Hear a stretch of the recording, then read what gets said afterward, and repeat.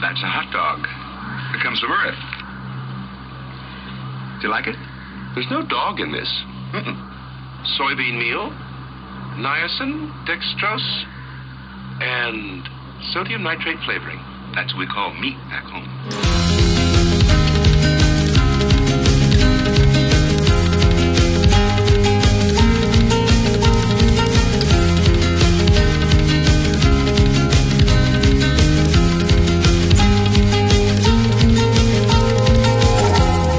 Hi, everyone, and welcome to Smoking and Drinking in Space. This is a sci-fi podcast from a couple guys who think they know sci-fi.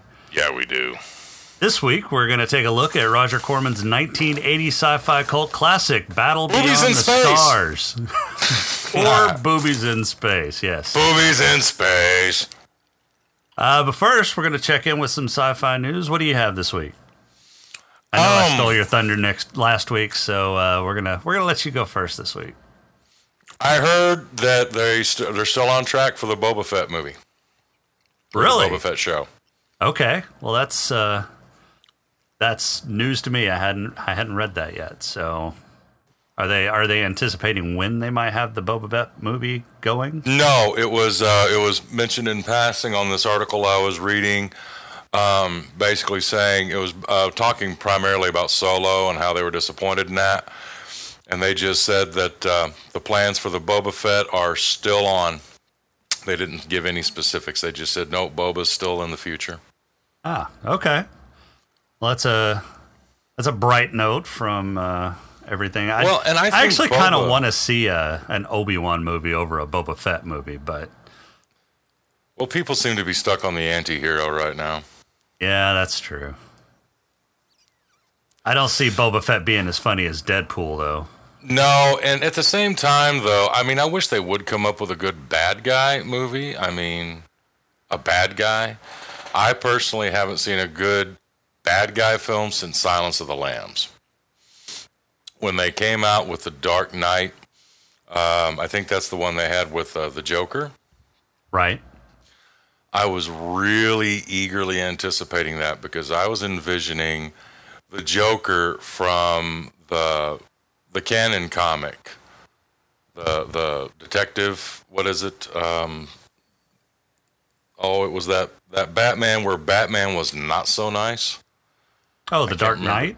The Dark Knight comic. Yeah. And the Joker was just so fucking dark. And I was really hoping that they were going to do something like that with this Joker. You know, basically Hannibal Lecter with a smile. And I don't know. I thought they came close, but I don't think they went as dark. They alluded to it, but they didn't show it. I don't know. I thought Heath Ledger's Joker was pretty dark. It was sadistic. Spot on. It was great, but I don't know. They had just spent too much time showing Batman. Well, it's a Batman movie. I think they should make a Joker movie. Well, they're making two. Yeah, but they don't have Heath, so I'm concerned. Well, yeah. Nobody's going to have Heath anymore, unfortunately. The only thing that would have made Heath Ledger's Joker better was if they had Mark Hamill do the voice. Right. Heath Ledger's acting and Mark Hamill's voice. That would be a... Well, honestly, awesome I think team. Mark Hamill could do it if he was just a little bit younger. Unless they could write something to make the Joker an older guy, I think Mark Hamill is more than capable of playing the Joker in the real. Well, in the Dark Knight comics, in Frank Miller's Dark Knight comic, the Joker was old. I mean, Batman was in retirement and came out of retirement for... Oh, I forgot that. Yes, yeah. So there you go. Call up Mark Hamill. He'll do it. He'll fucking do it. He's awesome. But yeah, that's the news I got. Boba's still a go. They didn't mention anything about Obi-Wan. And what would they do? Just cover him on Tatooine? Well, I mean, I guess they got his backstory. Yeah, I guess they would explore what happens between episode 3 and episode 4. How he looked over Luke, and I don't know. Maybe he had some adventures between then. Who knows? Maybe. So my news this week is it looks like Sci-Fi is still on their horror continuation kick. They're going to reboot Clive Barker's Nightbreed. That was a good show. Yeah. It was a little low rent, but it was a good show. I enjoyed that. Looks like they're going to throw some budget at it and redo it. And Jurassic Park Fallen Kingdom seems to be getting mixed reviews. So much so that I think Ars Technica's review basically said it was the Jurassic Park equivalent of Sharknado. Oh, God. Yeah. Oh, dear. Yeah. So this might be the last Jurassic Park that we see. Get your Happy Meal toys while you can. Right. Yeah, if the box office is shadowing the reviews that it's getting, I don't see them making another one. Well, maybe they'll sell it to Sci-Fi and they can get a tornado with Cloverfield and bring everything together. Actually, Cloverfield, the Cloverfield series went to Netflix. Did you realize that? Yes, and I did watch. I haven't seen the I guess the third installation, and I think there's a fourth out now too. The one I saw it orients itself on a space station around the planet. Right. And it seems to tie into the first Cloverfield movie, which I have not seen, but I'm familiar with because of all the spoilers that have come out by now. And I thought it was fun. I mean, every once in a while it got a little, where are you going with this? I'm a bit lost. But then it would have some really good scenes. The acting is good. The script is kind of all over the place. You can definitely tell that it was a cooperative effort. But yeah, I enjoyed it. I thought it was fine. It's on my list. I haven't checked it out. I mean, I didn't have to pay for it. I mean, I got the Netflix thing. It's already there. True. So I didn't feel like I had wasted my time, but I didn't want to rush out and buy a copy either. Right.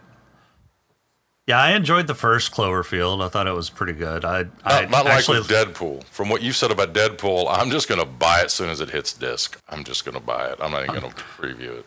I'm telling you, you need to at least hit it once in the theater. Well, they'll bring it to the cheap old bastard theater in the mall soon, so I'll run out there for $2.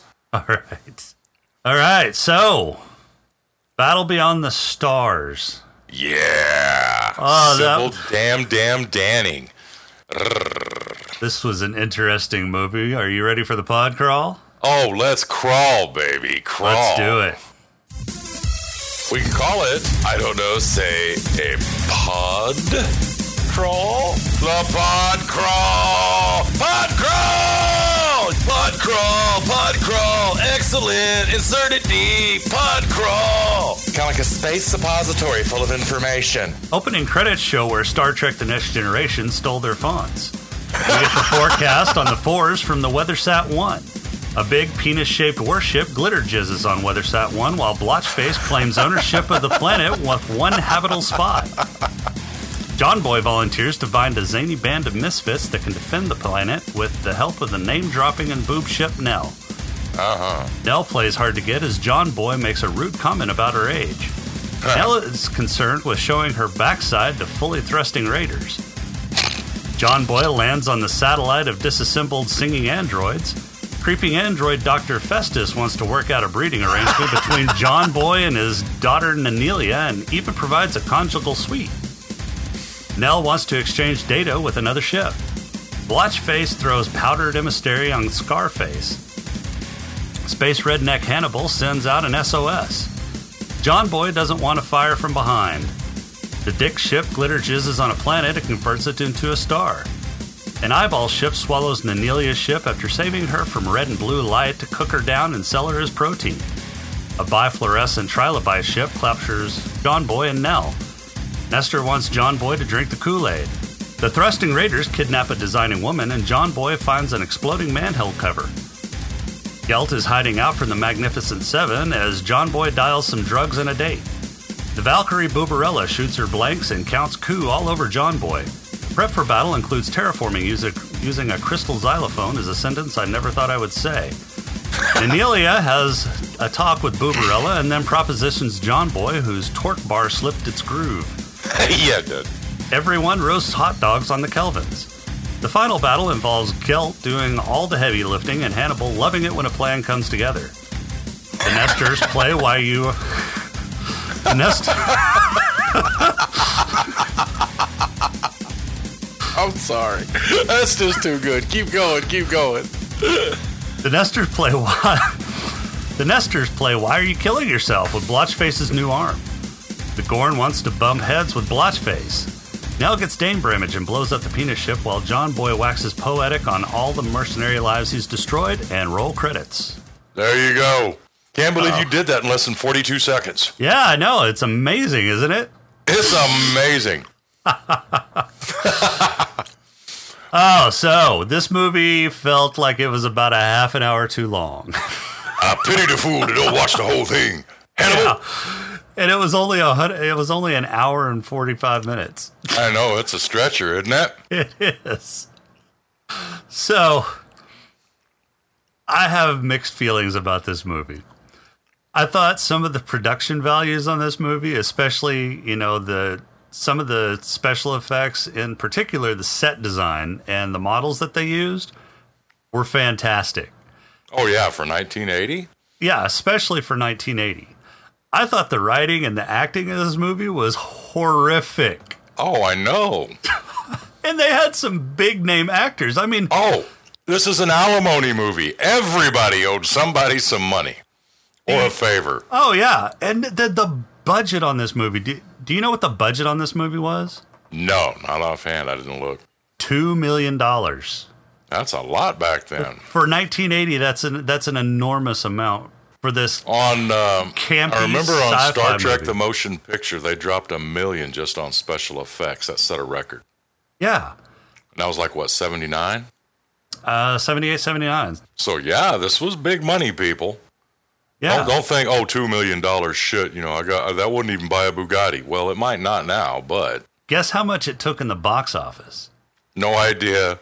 $11 million. Oh, shit. I know. I'm pretty sure that is just based on the cast alone. Domestic? Yeah, probably just domestic, too. I'm sure it went bigger, and it's getting to be a cult classic. Oh, it is a cult classic. There's another one that came out. I'm trying to remember. It had not John Saxon, Michael Ironside as the bad guy, and Molly Ringwald played the team lead. And it was, oh my God, I'm gonna have to look it up now. But it came out about the same time. Let me go. Let's see. Research on the fly. Nothing like research on the fly. Molly Ring. That's some great pod right there. On the fly. So, zip my. For that one, research on the fly. You should have like a zipper sound coming down. Molly Ringwald, sci-fi. Well, while you're looking that up, found it. Space Hunter: Adventures in the Forbidden Zone, 1983. Oh my God, that just sounds horrible. Adventures in the Forbidden Zone sounds like innuendo. Well, yeah, and she's like 16, 17 in the movie, so yeah. Oh, that's awful. But, I'm telling you, it needs to be looked at. I mean, woo!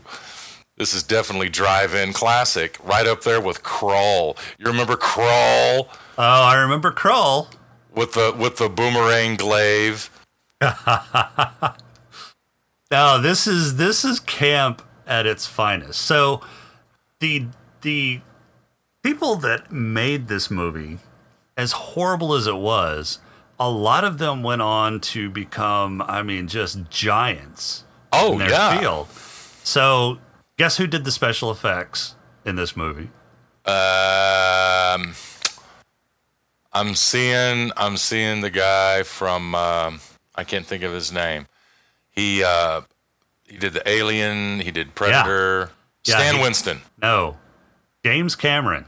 Oh, Cameron. I thought it was Stan Winston. No, okay. James Cameron did the special effects in this movie. Nice. They started out.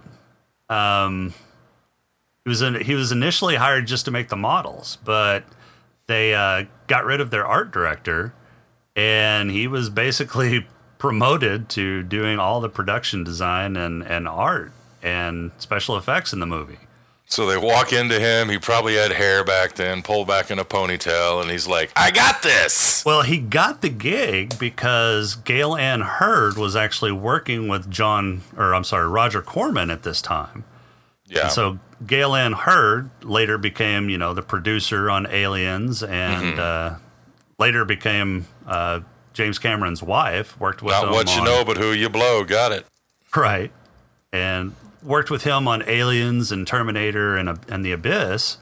Right. And, she was the one that brought in James Cameron, and this was his big break into, bigger and better things. Humble beginnings, such as we. Right. This is our humble beginning. There's no telling how far we will go. Guess who else worked on this film as a carpenter? You'll never get this. As a carpenter, I'm gonna say, this is just a total jump. What's his name? Joss Whedon. No, although that's not too bad of a guess, but I don't think Joss Whedon's old enough to have been involved in this. Hey, man, let's pull him. Bill Paxton. No way! Oh, yeah, absolutely. Another alien. Yes, and nice. I'm pretty sure that's how James Cameron and Bill Paxton. It might have been met each other. It might have been. I mean, they're both doing the shit behind the scenes. Yeah, right. Man, you just can't turn over any movie without finding a Texan somewhere. And that is cool. The score on this movie was done by James Horner. I was going to say, the score was a real guy. Yeah. He did the score for Krull and Star Trek II. Man likes his horns. One of the things I really like about a lot of the music he does, there's a nice, rich horn section. Right. But no, there's something commanding about a good horn section. Yeah, the DNA in this movie definitely proliferated throughout sci-fi for decades to come. It's a guilty pleasure movie. That's why I recommended it. It's definitely one that I'm glad I've seen. Sure. Because I've heard about it in the past. I don't know that it's going to be a repeat watch, but it's definitely worth a good. I guarantee you, it has marked you. This is kind of like two people, one drinking thing. It's marked you. It has marked me. It will never leave you. Oh, and one more thing I have to throw in about the Molly Ringwald sci-fi that I think you should watch.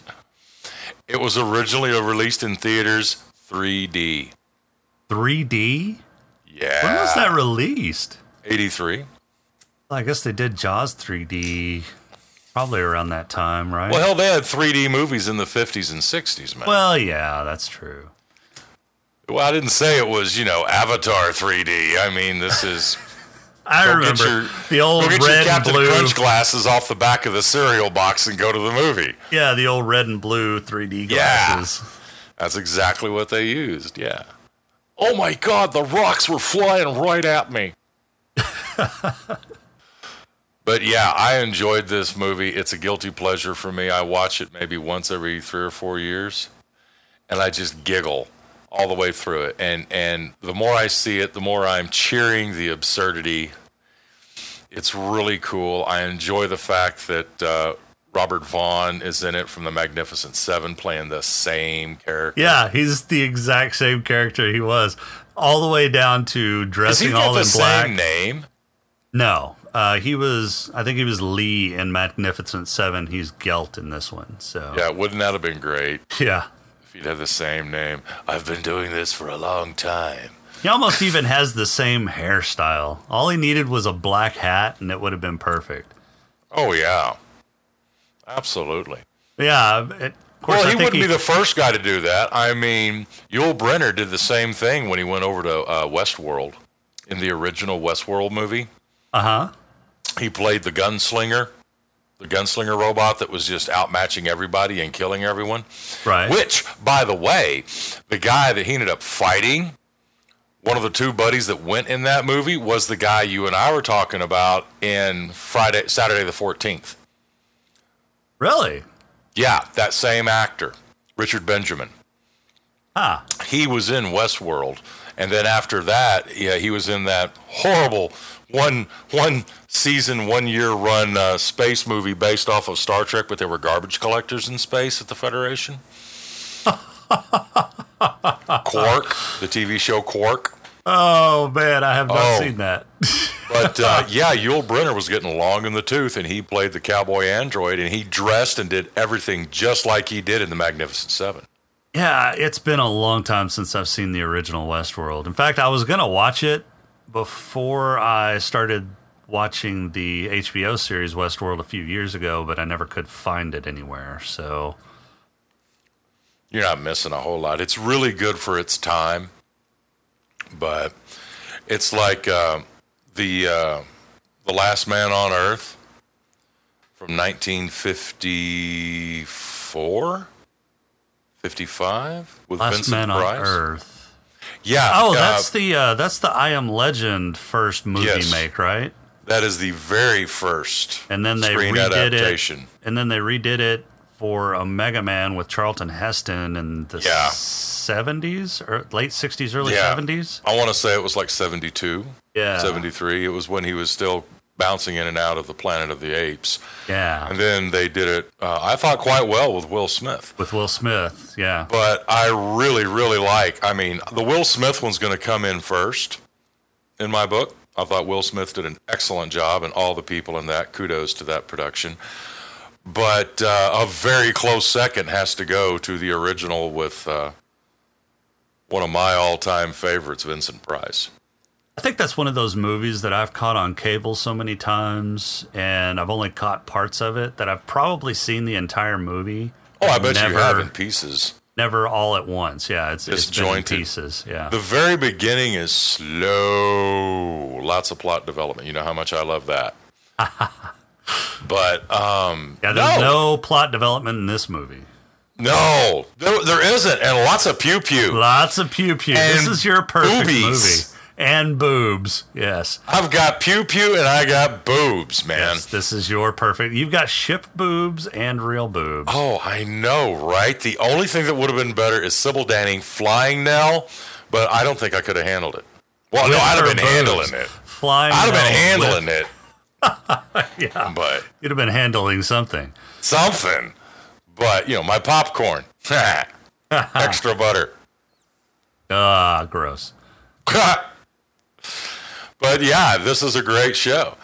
And it's got smoking and drinking in space. It does. In fact, I would say there's probably more smoking and drinking in just this movie than there was in the entire first season of Battlestar Galactica. And it was just with one character. One character.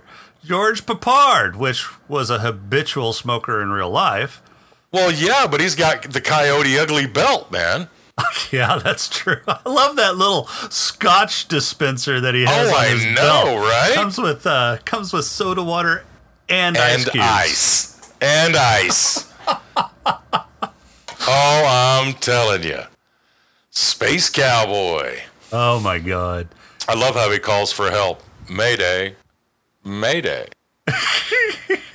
That was his acting throughout the entire movie. He and Robert Vaughn knew that they were punching so far beneath them. Oh, you gotta know this. They basically phoned it in. I think if they could have done it over the phone, they would have. Oh, yeah, certainly. I mean, the first time I saw George Peppard, was on the Blue Max. If you're not familiar with it, it's a World War I fighter plane movie. Yeah, I don't think I've seen that one. Made in the 60s. The Blue Max, it's an award like the Iron Cross. Right. That you get. He played a German ace. Okay. Excellent movie. George Peppard was a baby. He still had gray in hair. I think he was in his late 20s, but he was already going premature gray.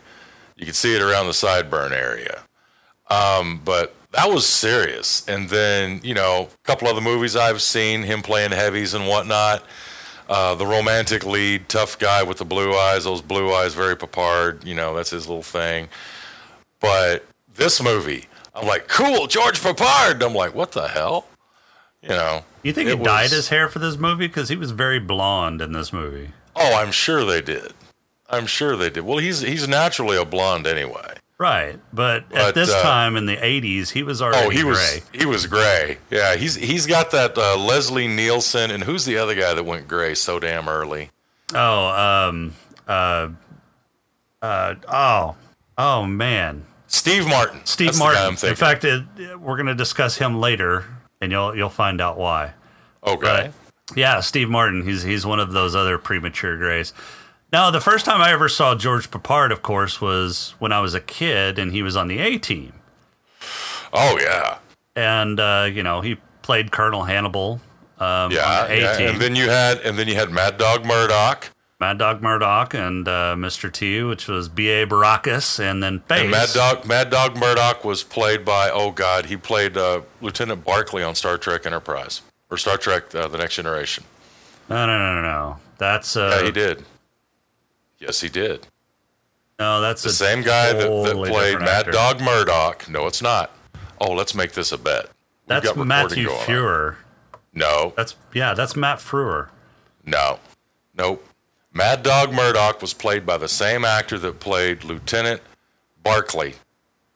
The guy that was paranoid and xenophobic and agoraphobic and everything on Star Trek. The one that saw the weird shit in the transporter and had all his holodeck addiction and all that.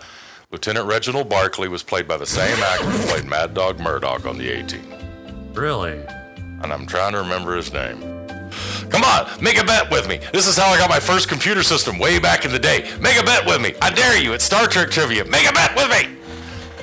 Make it a bet. Make it a bet. Make it a bet. No. I could use a 56-inch flat screen. Dwight Schultz. Yeah, that's Dwight Schultz. Okay. That's his name. Dwight Schultz. I just couldn't remember his name, but it's the same actor. God, they look a lot alike. And then Face was played by the guy that did the real Starbuck. Dirk Benedict, yeah. Dirk Benedict, yeah. Yeah, he played the first Starbuck. You say first, I say real. First, real, first, real.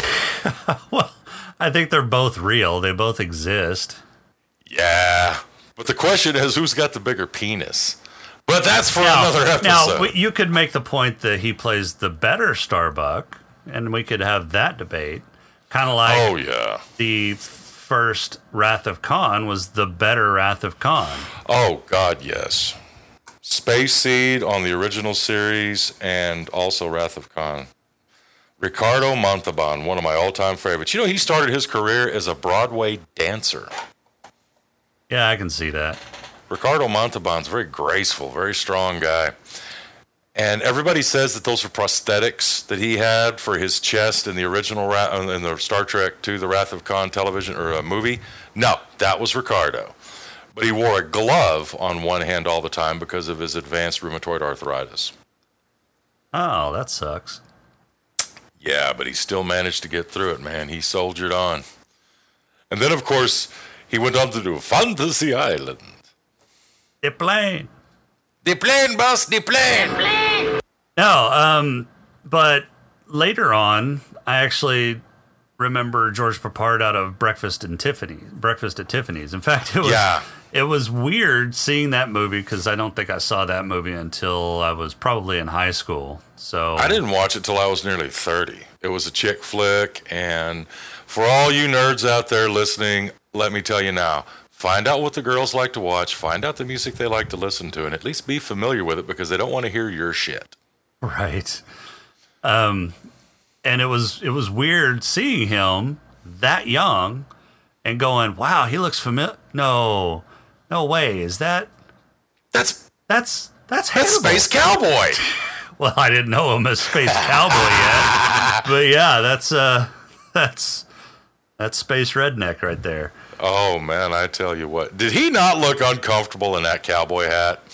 Oh, he looked uncomfortable in that tire outfit. Those chaps and that vest that was made out of a fucking awkward moving blanket. You know, when he's have that scene where Richard Thomas, John Boy, good night, John Boy, good night, Mary Jane, good night, Ma. Good night, John Boy. Good night, Jim Bob. That's from the Waltons, if you guys don't know. That's how they ended every episode. That scene where they see the planet destroyed via, I don't know, interstellar CNN. Well, sure, they got to see it somewhere. But the thing is, when he's talking to him, saying, well, we're going to need somebody to, train us to use the weapons. He's just kind of like, yeah, I'm not saying I'm getting out of this. Yeah. I wonder if that's how his negotiations went for this movie. You need some money for alimony. Yeah. And you owe me. Yeah. I've still got pictures of that goat night. Yeah. Well, this movie happened right at the end of the Waltons. The Waltons went up until like 1980. Yeah. And I think he was somewhat, at least part-time involved in the Waltons the last few seasons.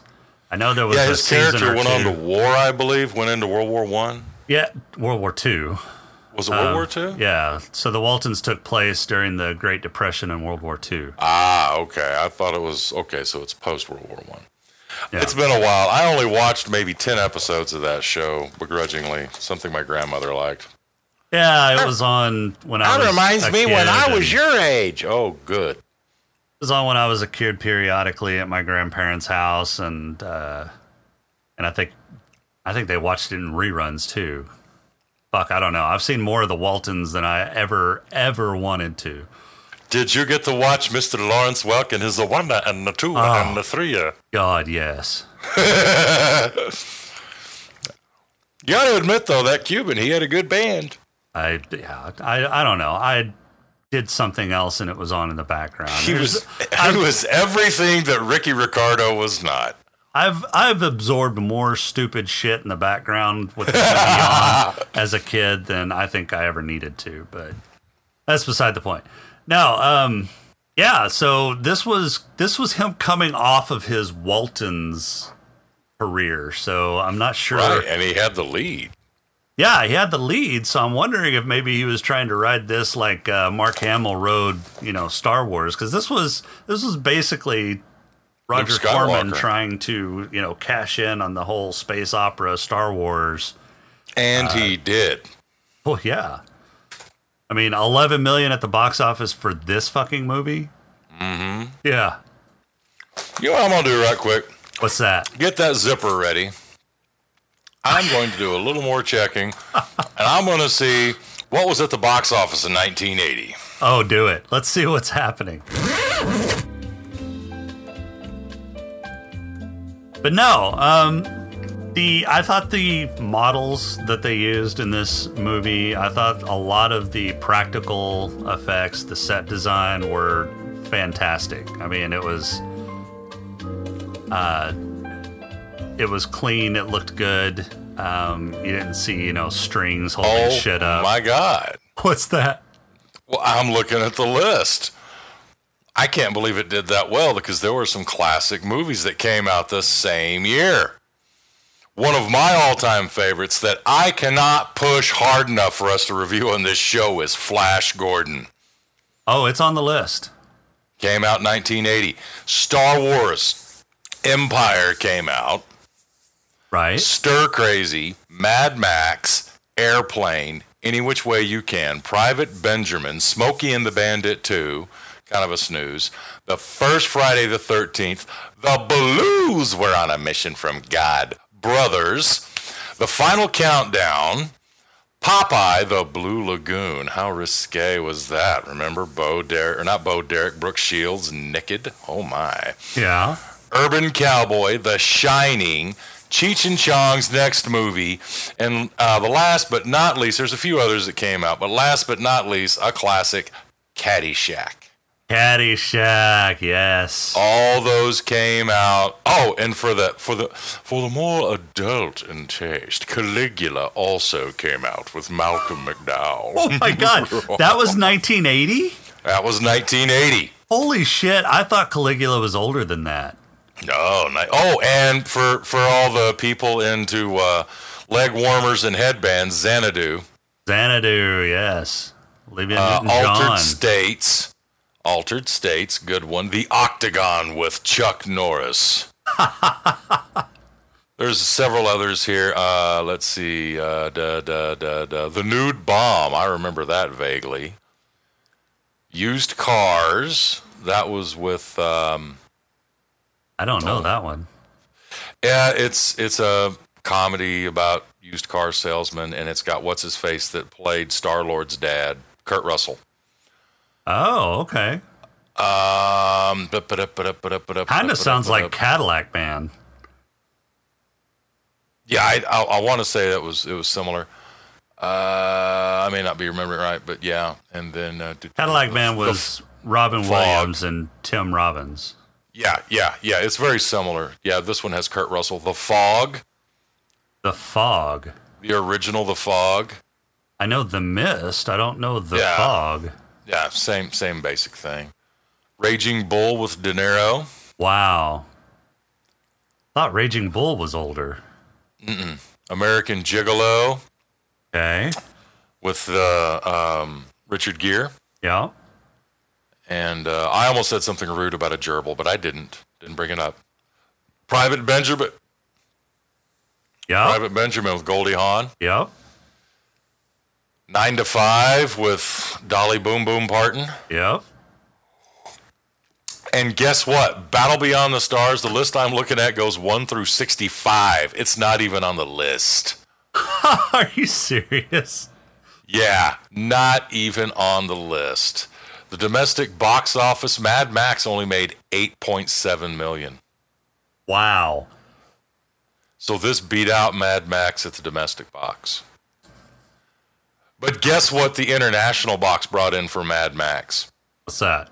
91. Well, I mean, it was an Australian film, though, right? Yeah. Yeah, so all the people on the other side of the world from us were probably all kinds of crazy about it. The domestic box on Star Wars Empire was $290 million. Jeez. Just domestic. It was $534 million worldwide.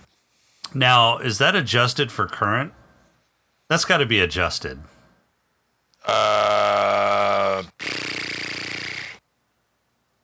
Domestic share 100%, 54. Let's see. It's not stating. This is, I'm looking at the numbers.com. It's not stating about the adjusted. But I don't think it is. Because it's $500 million. Worldwide for Star Wars, yeah. For 1980? That's humongous. It's a lot of money. I mean, Urban Cowboy is also on this list. John Travolta. $46 million was what it made at the box office. I can see that. So it looks like to date has earned more than $538 million worldwide from its original run and several re-releases. So okay. But still, that is some scratch, buddy. That's an enormous amount of money. 65 movies that came out. Battle Beyond the Stars ain't even on the list. It's probably number 66. Of course, knowing Corman, it'd be 69. It's number 69 on that list. Oh, that's great. But yeah, guys, if you know the Magnificent Seven, you know the basic storyline. There's even a cutscene where you see each of the 7 mercenary ships, one by one, doing a flyby. So it made $181 million during its first run in the U.S. and Canada. What, Star Wars? Yeah, Empire. I was going to say, you can't be talking about Corman. No. And then it was re-released in 81 and came out with $222 million. Or no, brought its gross up to $222 million. Right. So, yeah, I mean, it... $500 million off of one movie. And I like to think that episode 4 is probably the better of the first 3. I like Empire. Yeah, I think Empire is probably my favorite of the first 3, too. Followed by A New Hope and then, that stupid Jedi. Ewok movie at the end. Yeah, I heard they were supposed to make it Wookiees. I think Wookiees would have been better, but... I think so, too. I guess they didn't want to go to Kashyyyk. Anyways, back to boobies in space. Boobs in space. So Sador Blotchface is our bad guy, John Saxon, Yep. who I first was introduced to in Enter the Dragon with Bruce Lee. Yep. A lot of people may not be aware of this, but John Saxon was an accomplished martial artist for his entire movie career. He just only did the fighting in Enter the Dragon. But Which he was was a a black belt. decent film in and of itself. Oh, yeah. But I thought he did an okay job as a bad guy, arrogant, tyrannical. Yeah. Definitely is into plastic surgery and enhancement. He is. And is it me, or is there some reason why he gave all of his troops a butt face? And a crooked butt face at that. It just looked like some of those angry tookuses you come across at a truck stop at 3 o'clock in the morning after they've had that chili cheeseburger eat off. I kept anticipating a wet every time they would start to speak, just to prime. Oh, man. And they were all dumb as a box of rocks. Oh, yes. Not the brightest bunch, but they had a stellar converter. I liked his maniacal laugh. That was really cheesy. Yeah, that was something else. But I wonder what Akir had that he needed so badly that he wanted to send in ground troops. Yeah, you're looking way too deep into this plot. Okay, I'm sorry. There's But you he don't. just blew up the other's planet. Yeah, so this is your perfect boobs and pew pew. Right. Yeah, don't consider plot. Just What'd you imagine think it of- doesn't even have a plot. What'd you think of Nestor? Yeah, Nestor, that was fun. The hand job people. Yeah, I liked it whenever he took Nestor, 1 through 5, one of the Nestor's arms, grafted it to himself, and then they tried to slit his own throat with it. Right. That was perfect. I really Hope you have a high enjoyed that. tolerance for pain. Absolutely none. Almost none. A pimple takes one of us out. And he says it so matter-of-factly. Yeah. Oh, yeah. He's like, yeah, you give me the least bit of a twinge, I'm out of here. Yeah. And then the Kelvins I thought were cool, and it almost made me wonder if Roddenberry didn't swipe a little bit of that when he made the Binars in Star Trek. Well, the Binars came first because Star Trek, the original series, came on in the 60s. No, but the Binars weren't around until the Next Generation. I thought the Binars were the people that were like black and white, painted black and white. No, not at all. Not at all. The Binars, if you do a little zzz on the fly, go to images, you'll see there are a couple of short, ball-headed dudes that communicate in binary clicks and beeps. And they steal the Enterprise D to do something to save their planet, download all of their consciousness or something into the computer core for a little bit. They never thought to ask. Oh, those dips. Okay, yeah. So I'm wondering if that wasn't a bit of a swipe from Corman. That might have been, yeah. But no, I thought the Kelvins were pretty cool, if you'll pardon that reverse pun. Ha ha ha ha ha. That was funny. What'd you think of short Kevin Sorbo? Well, he could throw a spear through two guys. I think that was his whole point in the movie, was to throw a spear. I liked how the last guy kind of lunged up behind the first guy like they were meeting in the shower for the first time to make sure he could get some of that spear. Yeah, that was good. So Although I did not see, much to Corman's credit, I did not see any of the moving mountains or boulders from Star Trek, the original series. I didn't see any styrofoam boulders getting knocked around. Most of it looked pretty heavy. I think he may have actually spent the extra 30 cents and got real rocks.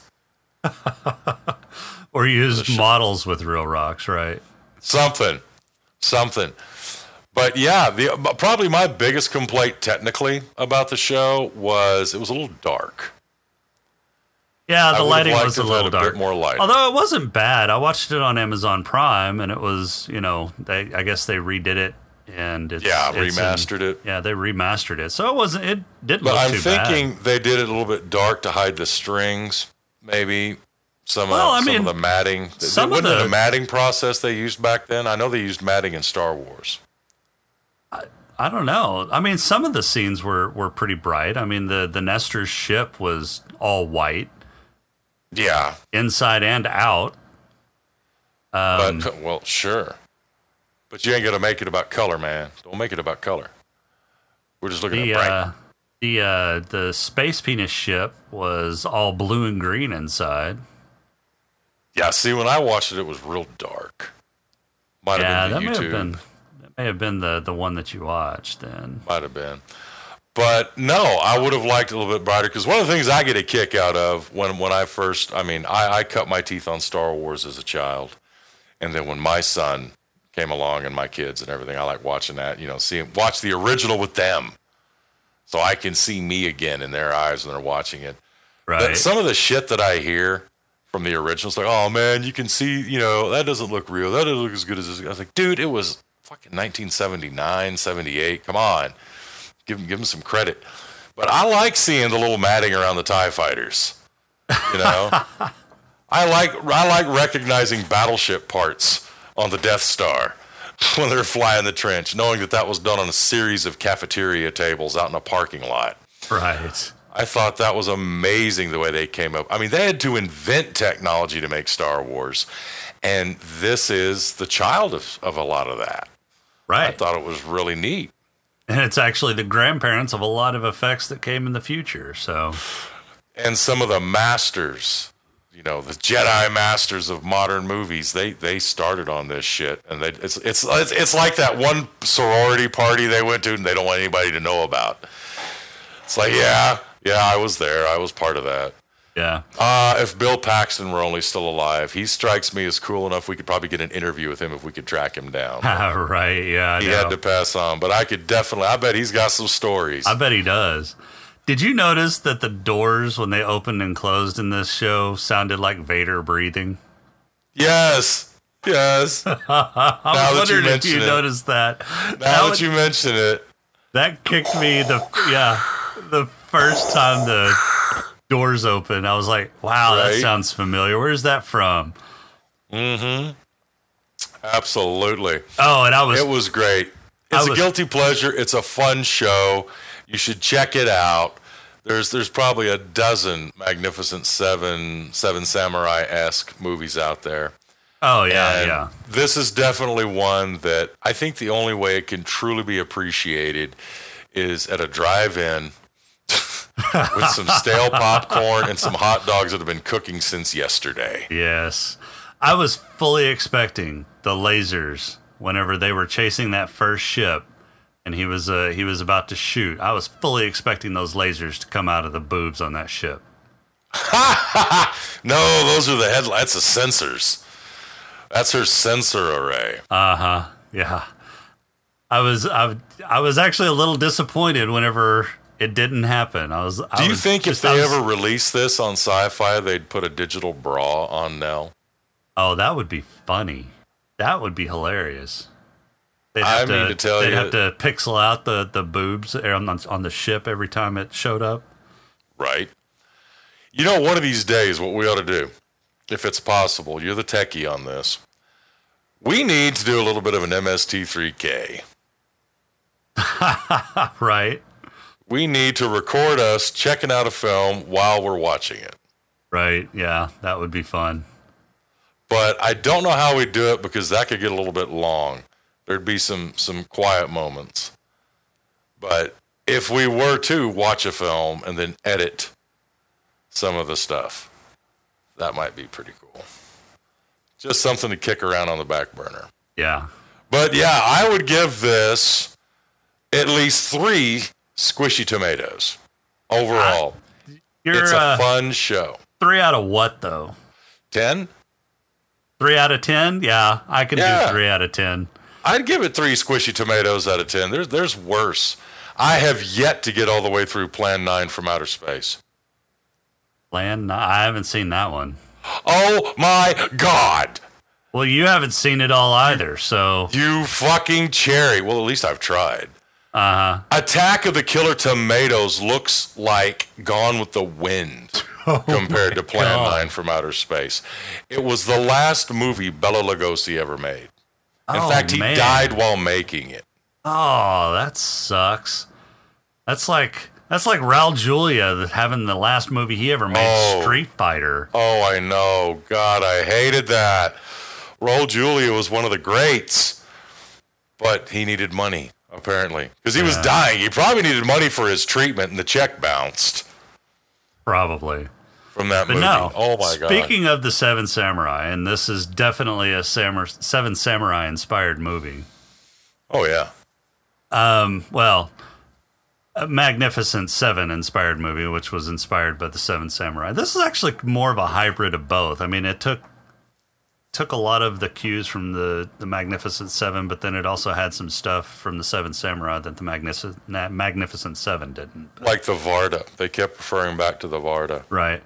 Well, and the planet Akira, or the planet Akira and the people Akira were a direct nod to Akira Kurosawa. Oh, absolutely. The only thing missing was the tentacles from the anime. There's a stretch! It wasn't an anime, although there was an anime that's called the Samurai 7 that's based off of the Seven Samurai. And there's an awesome anime called Akira with a lot of tentacles, and it's a legalized hallucination. Yeah. You just don't even need to pop shrooms or nothing. Just sit back. Maybe go without sleep for a day. But that got me thinking about other movies that are based on the Seven Samurai. Right. And I've come up with a list that probably isn't comprehensive, but the more I thought about it, there's a few of them that kind of surprised me on this. All right, let's hear it. So, A Bug's Life is pretty much a direct copy of the Seven Samurai. You're right. The Justice League movie. Yeah. When you count Alfred, There's 7. Is the Seven Samurai. Mm-hmm. So you don't have 7 protagonists in this movie, but it's pretty much the same concept. The Three Amigos. Yeah. With Steve Martin, which we referred to before. It's got Martin Short and Chevy Chase. Yeah. They. By the way, free kick out because we know Steve Martin and Martin Short need money. They need all the help they can get. Yeah, right. Bless their hearts. They've got a wonderful comedy special on Netflix right now. Oh yeah, they're doing the A Night to Forget. Well, no, they've also got the that comedian sketch show or that Canadian sketch show reunion going on with SCTV. Yeah, SCTV's reunion is going on Netflix, and they're actually going to have Rick Moranis is coming out of retirement to join them up. Yes. Yeah, so He's good. That's amazing. Dave Thomas is going to be there. Rick Moranis, Martin Short. That's all that I can remember off the top of my head. But what was the name of the guy that he was on? Grace Under Fire played the pharmacist. He was. That's Dave Thomas. That's Dave Thomas. Thank you. He is so great. He's almost Bob Newhart. Right. The way he does his deadpan. Speaking of Newhart, Maul. I don't think anybody can be better than Bob Newhart, though. He is the perfect. I mean, I don't know. Maybe Tim Conway. Tim Conway's pretty good. Yeah. So speaking of Bob Newhart, Maul in this movie, who was John Boy's sister that got kidnapped and subsequently raped. Yeah, she was on the Newhart show. Yeah. She was also one of the designing women replacements. Yeah, she replaced Delta Burke's character. Yeah. I'm telling you, this is a skeleton in a lot of people's closet. So one more movie that I have on my list that I think is a Seven Samurai-esque, if not inspired movie. And this movie is near and dear to your heart, and should probably be on our list. Really? To look at. You want to take a guess as to what it is? I'm kind of quivering over here. Oh, sorry, that's just flagellation. I don't know. Give me. I have no a hint. Clue. I'll give you a name that may kind of jog a memory. We'll say Steven Tyler. Armageddon? Yeah. Oh my God. Yeah. Seriously? Think about it. So you yeah. You got a team of misfits that take on a big bully in the form of an asteroid. I hadn't thought about that. Yeah, that are sought out by, see. the person that can't defend themselves, which is NASA and Earth. Yeah. Right. Oh my God. So you got Bruce Willis and you got Ben Affleck. You got, it wasn't Ving Rhames. I always get him confused with it. The big muscled up guy, Papa Bear. Yeah. He died just a few years ago. Cholesterol problems, oddly enough, like they did on the character. He dead? Yeah, he died. He died a couple of years ago. He was diabetic and he had high cholesterol. Oh my God. But you got him, and then you've got Buscemi, amazing actor, Steve Buscemi. And okay, so that's 5. And then you got the Texas guy from Wedding Crashers. Yeah, that's I can't think of his name. Him and his brother Luke both Wilson. are actors. Yeah, Luke and Owen, right? Luke Wilson. Or no, that's 6. Owen Wilson. Owen Wilson was the one. who was Owen's in the it. blonde. Yeah. Luke is the brunette, right? Right. And then okay, that's 6. Oh, and number 7 is the heavyset kid with Mama. Rockhound, on his arm. Yeah, Rockhound. No, that's Buscemi. Oh, that's right. Buscemi was Rockhound, the big heavyset kid, the one that ended up driving the second Lem. Yeah, I can't Rover remember or whatever. his name. He was. I just remember him from wasn't he on the Power Rangers? Was he really? I think that actor was one of the heavyset quasi bad guys on the Power Rangers. I think. I don't know. Yeah. Because they had the big fat one and the little skinny one. Yeah. And I think he was the heavyset one. But yeah, there's your 7. Holy shit. I never made the connection. That is freaking cool. All right. Yeah, There you I go. was thinking of movies that would fit that mold, fit that, and it popped into my head. I was like, yeah, that kind What of about fits. Aliens? How many Marines did we have that were the main characters in Aliens? You had a few. I mean, so you're gonna have to count Ripley. You got to count Ripley. You got to count the black gunnery sergeant. You got to count Bill Right. Paxton. You got to count the guy from the Terminator, Right. You have to count the android. Okay, the android. So that's 5. That's 5. Then you've got the little Mexican chick. Yeah, the tough little chick. That's 6. That's 6. And then what about, she was on the heavy gun. What about that blonde guy that was with her on the other heavy gun? Would you count him? Because that would be 7. And then I when don't you remember put that in, blonde guy. and then when you put in the comedian, I can't think of his name. It's the only serious movie I've seen him in. He had Paul that TV Reiser? show. Paul Reiser. No, I wouldn't count him. He You was wouldn't the count bad Paul? guy in that. Yeah. What about the little girl? No, I She'd wouldn't make count 7. her either. She's basically a villager in that movie. Yeah. Oh, that was a stretch. It was a stretch. Because they were coming to the rescue of a village, in a sense. Yeah, in a sense. I mean, you could make the case. But no, I never thought about it. Kurosawa he touched off so much. Yeah, he did. Not to mention some of the legendary things he did with a camera that had never been done before. Well, I mean, it probably been done before, but not all of it together. I mean, he did he combined a lot of different cinematography into that film. Because wasn't he one of the first ones that led to that? It wasn't Panavision. It was the same setup that they used. He used a Battle of the telephoto Bulge. lens. There was, because Battle of the Bulge used the original. I don't know if they've made a new one, but the original Battle of the Bulge with Henry Fonda and everybody, they had it was like they used 3 cameras at once and they merged the 3 images. Yes, he did use multiple cameras. I don't know if he did a merging technique, but he did use multiple cameras. Because back then, a lot of times it was just one camera, one scene. Right. And then they would reshoot the scene, whereas he would shoot it simultaneously from multiple angles and just edit. what he wanted into his film with the Seven Samurai. Right. He also used telephoto lenses, which wasn't common back then. He used slow-mo, which wasn't common back then. Oh, I know. God, that was so cool. Yeah. So, I mean, he was the inspiration for a lot of modern day artists, including Lucas.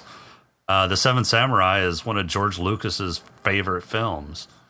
So you can fault him for Jar Jar and the Ewoks, but you can't fault him for his taste in movies. Oh, no. I would never do that. I mean, he's got excellent taste. It's just some of his writing sucks balls.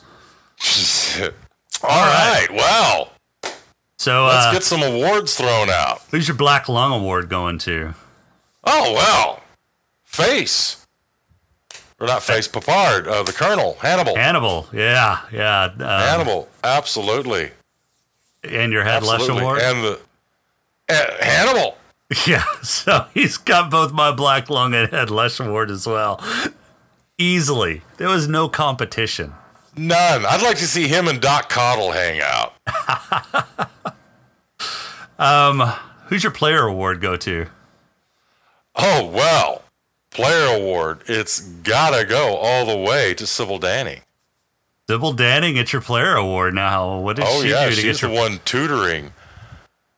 That's true. She did give some tutorials on. We had a little graduate action going on. The only thing missing was Dustin Hoffman from The Distance Between Her Thighs. So she's tangentially connected to my Player Award. My Player Award actually goes to Nanilia, right, for taking those lessons to heart and immediately applying them to John Boy and his torsion bar. And his torsion bar that slipped its groove. It slipped the groove. We got to get that back in the groove. Definitely slipped that groove. Fucking A. All right, so for our next episode, I have our current but growing list of sci-fi titles. I've got them all randomized right now. All right. Do we want to just pick one off the list, or do we want to just pick one at random? Random, baby. Random? Okay. So we've got 23 on the list right now. So pick a number between 2 and 24. 69. So a number between 2 and 24. Let's go for Threesome 3. Threesome 3. Oh, you're going to love this. 3. You are going to love magical number. You're going to love number 3. So, number 3 is the Kirk Douglas sci-fi movie, The Final Countdown. Holy shit! Yes, and it came out the same year as this little gem did. Same year. Kirk Douglas, Martin Sheen. Yes. Baby Martin Sheen. Yeah, young. Not quite Martin as baby as Apocalypse Now, but still baby. Yeah. So the Final Countdown is going to be, and this is one that you put on there. So I know this one's near and dear to your heart too, guys. If you are an enthusiast, there's no space battle in this. Nope. There's no space battle, but you do get to see what a Nimitz, the ship of the name of the line of the carrier. They actually the USS filmed Nimitz. this on the Nimitz. Yes, they did. And interestingly enough, I found out when you and I were discussing this a few years ago that the Jolly Roger fighter squadron is not normally stationed on the Nimitz, but they were on the Nimitz for this movie. Right. You were telling me that they're originally, what were they on, the Enterprise? Yeah, I think so. But for this movie, they were put on the Nimitz. And you get to see a 1980 Nimitz-class nuclear fleet carrier go up against the Imperial Japanese Navy, December 6th, 1941. Promises to be a great episode. So let's just say, in Top Gun, when you see that A4 Skyhawk juking and jiving around with the F-14, he had a hard time dealing with it. Imagine that when you slow down that big double jet dog down to a fuck with an A6 M5. Well, actually, for that era, it would be an A6 M2. Right. But still, they've got 20 millimeter cannons on them. Don't count those prop jobs out just yet. Yes! Hot diggity damn. Final countdown. Nice.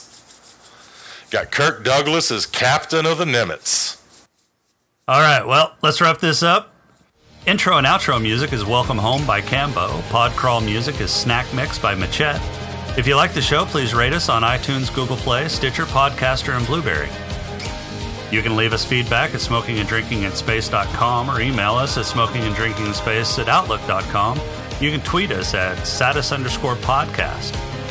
This has been Jason. And this is Red. And we'll talk to you next week. Sounds good.